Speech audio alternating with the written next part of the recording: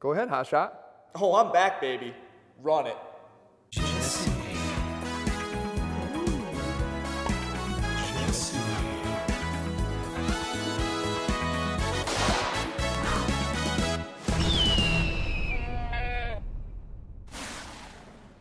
Are you serious? Oh, I'm dead serious. That's the best one yet. Look, guys, it's Jeff Cavaliere, AthleanX.com, and he is back. Anybody that was worried out there that he was actually gone, no, Jesse's still here. And by the way, who filmed that last video? My replacement. Oh my God. You gotta keep the head in the frame. Oh, yeah, I know. You missed me. I'm actually glad Jesse's back. But it's actually more than just Jesse being back. Today we're talking about Jesse's back. Right? We're talking about, from a hard gainer perspective, a skinny guy, what can you do to build your back? Because I think what happens a lot of times with skinnier guys is that they don't oftentimes focus on building their back. The first thing they do is they try to focus on what they see in the mirror. Bigger chest, bigger biceps, whatever it is, and they're not really focusing on building a bigger back. But we know how important a bigger back is, especially when we talk about what Jesse was dealing with. And that was postural issues. Bad postural issues, right? Really like that. And a lot of times people will develop that if you're a skinnier guy, because if you're self-conscious at all and you sort of adopt this posture, right? I have insecurities. Like Jesse, you can see him right here in the 3 sets of 12 video. Staring right into your soul. And staring into the soul. Now he's overconfident, which is why he got thrown into the quantum realm in the first place.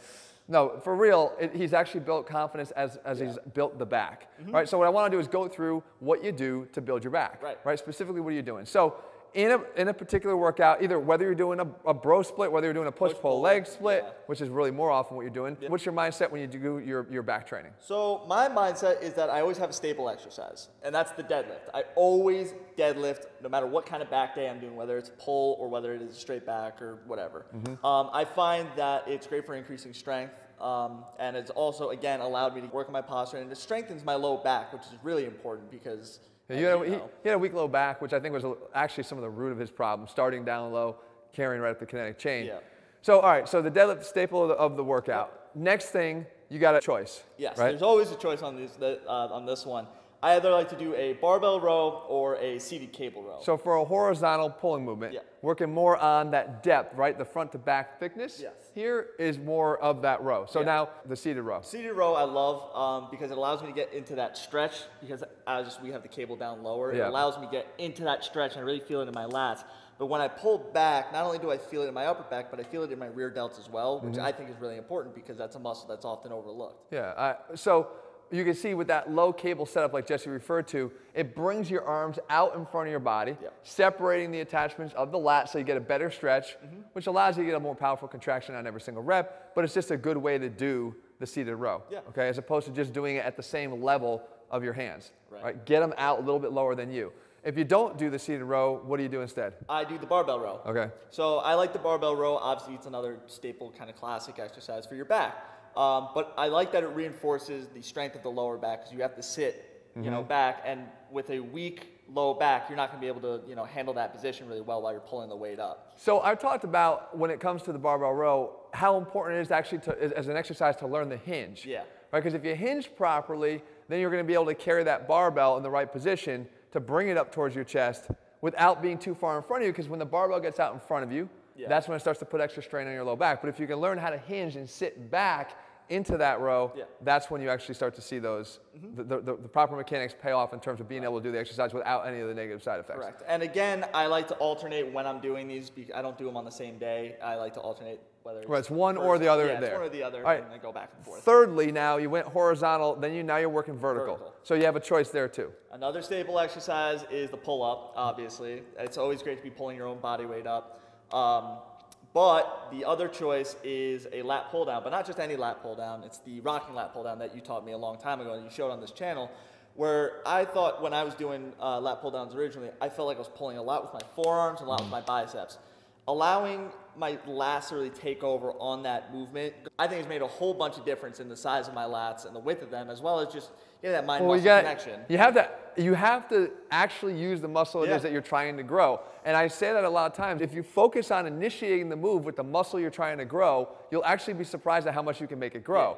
And with Jesse, again, he mentioned sort of pulling more from here, pulling with his forearms, pulling with his biceps, not necessarily pulling with his back. Then when you do that rotational pull down here, down on one side, you're actually able to get the elbow not just adducted, which is one of the main functions of the lats, but you can get it back behind your body into more extension, which is going to allow a lot of the people out there that can't feel this mind-muscle connection to feel a lot better. All right, so that covers the vertical, the horizontal, your main staple exercise. Yeah. This is the part where I think things start to fall off the rails for a lot of people, and it's that they don't focus on the correctives. Right. And in Jesse's case, when it was a postural imbalance that was sort of setting off the whole cascade of negative side effects with all of his lifting, that was a staple exercise too. Yeah. And those actually all are done in every time that you're training. Every single time I train. So the first one up is the carry. Carry. I like to grab a pair of heavy dumbbells, sometimes a trap bar, sometimes kettlebells, and honestly, even plates when I'm moving them to and from the bar. I just try to get as many carries in, and I take a couple laps around the gym because I know it's good for my grip, but it's also even better for my upper trap. And something you've been actually doing all the time now, almost every day. Yes. And honestly, I mean, definitely starting to pay off more in the overall thickness of your upper torso here. So carries, that's upper traps. Yep. Lower traps. Lower traps is always that plate raise. I like getting it overhead and then tilting it forward. It's almost like peeking through the window. I think that's been great for lighting up my low traps, and it's just made me a little bit more strong in the rest of my lifts. So lower traps, for those of you who haven't been doing enough lower trap work, crucial for establishing good posture and good biomechanics of the shoulder whenever your arm goes up overhead. Yeah. So the trap raise does that, and you can see the lower traps. Remember, they're a kite-shaped muscle, guys. So we're not just working on the top part here with the carry, but you got to work on the lower part here too. And again, the benefits that they provide in terms of the structural integrity and stability of your shoulder are so important that you can't overlook them. Yeah. So the trap raise is what Jesse uses. Then you have one last one here to focus on your low back because, again, some of your root issues were at low back weakness. Yeah. This is the Hyper Row. This is great for my low back. Has made it a lot stronger. And as you've told me before, a strong low back equals a strong upper back. Well, so the point here and why I think this is a good exercise, the low back doesn't just feed up to the thoracic spine and posture and everything else, but the back sets the stage. You even hear guys like Greg Jennings say, I put the team on my back. When you got a strong back, everything else sort of starts to fall in line. Yeah. And I think that if a hard gainer, someone who's skinny, maybe even dealing with some confidence issues, goes and they start to train their back just because they can't see it directly in the mirror. Yeah. They start to train their back. A whole cascade of good things start to happen. It's true. Right? So. And if you're ever worried about seeing what your back looks like, just take your phone out, hold it in front of the mirror. You'll be able to see it. Jesse's so experienced in shooting selfies in the mirror. I'm so vain these days, so arrogant. That's so arrogant. I'm looking for Josh Brolin to come back again and snap his ass right out of here again. He's already annoying me.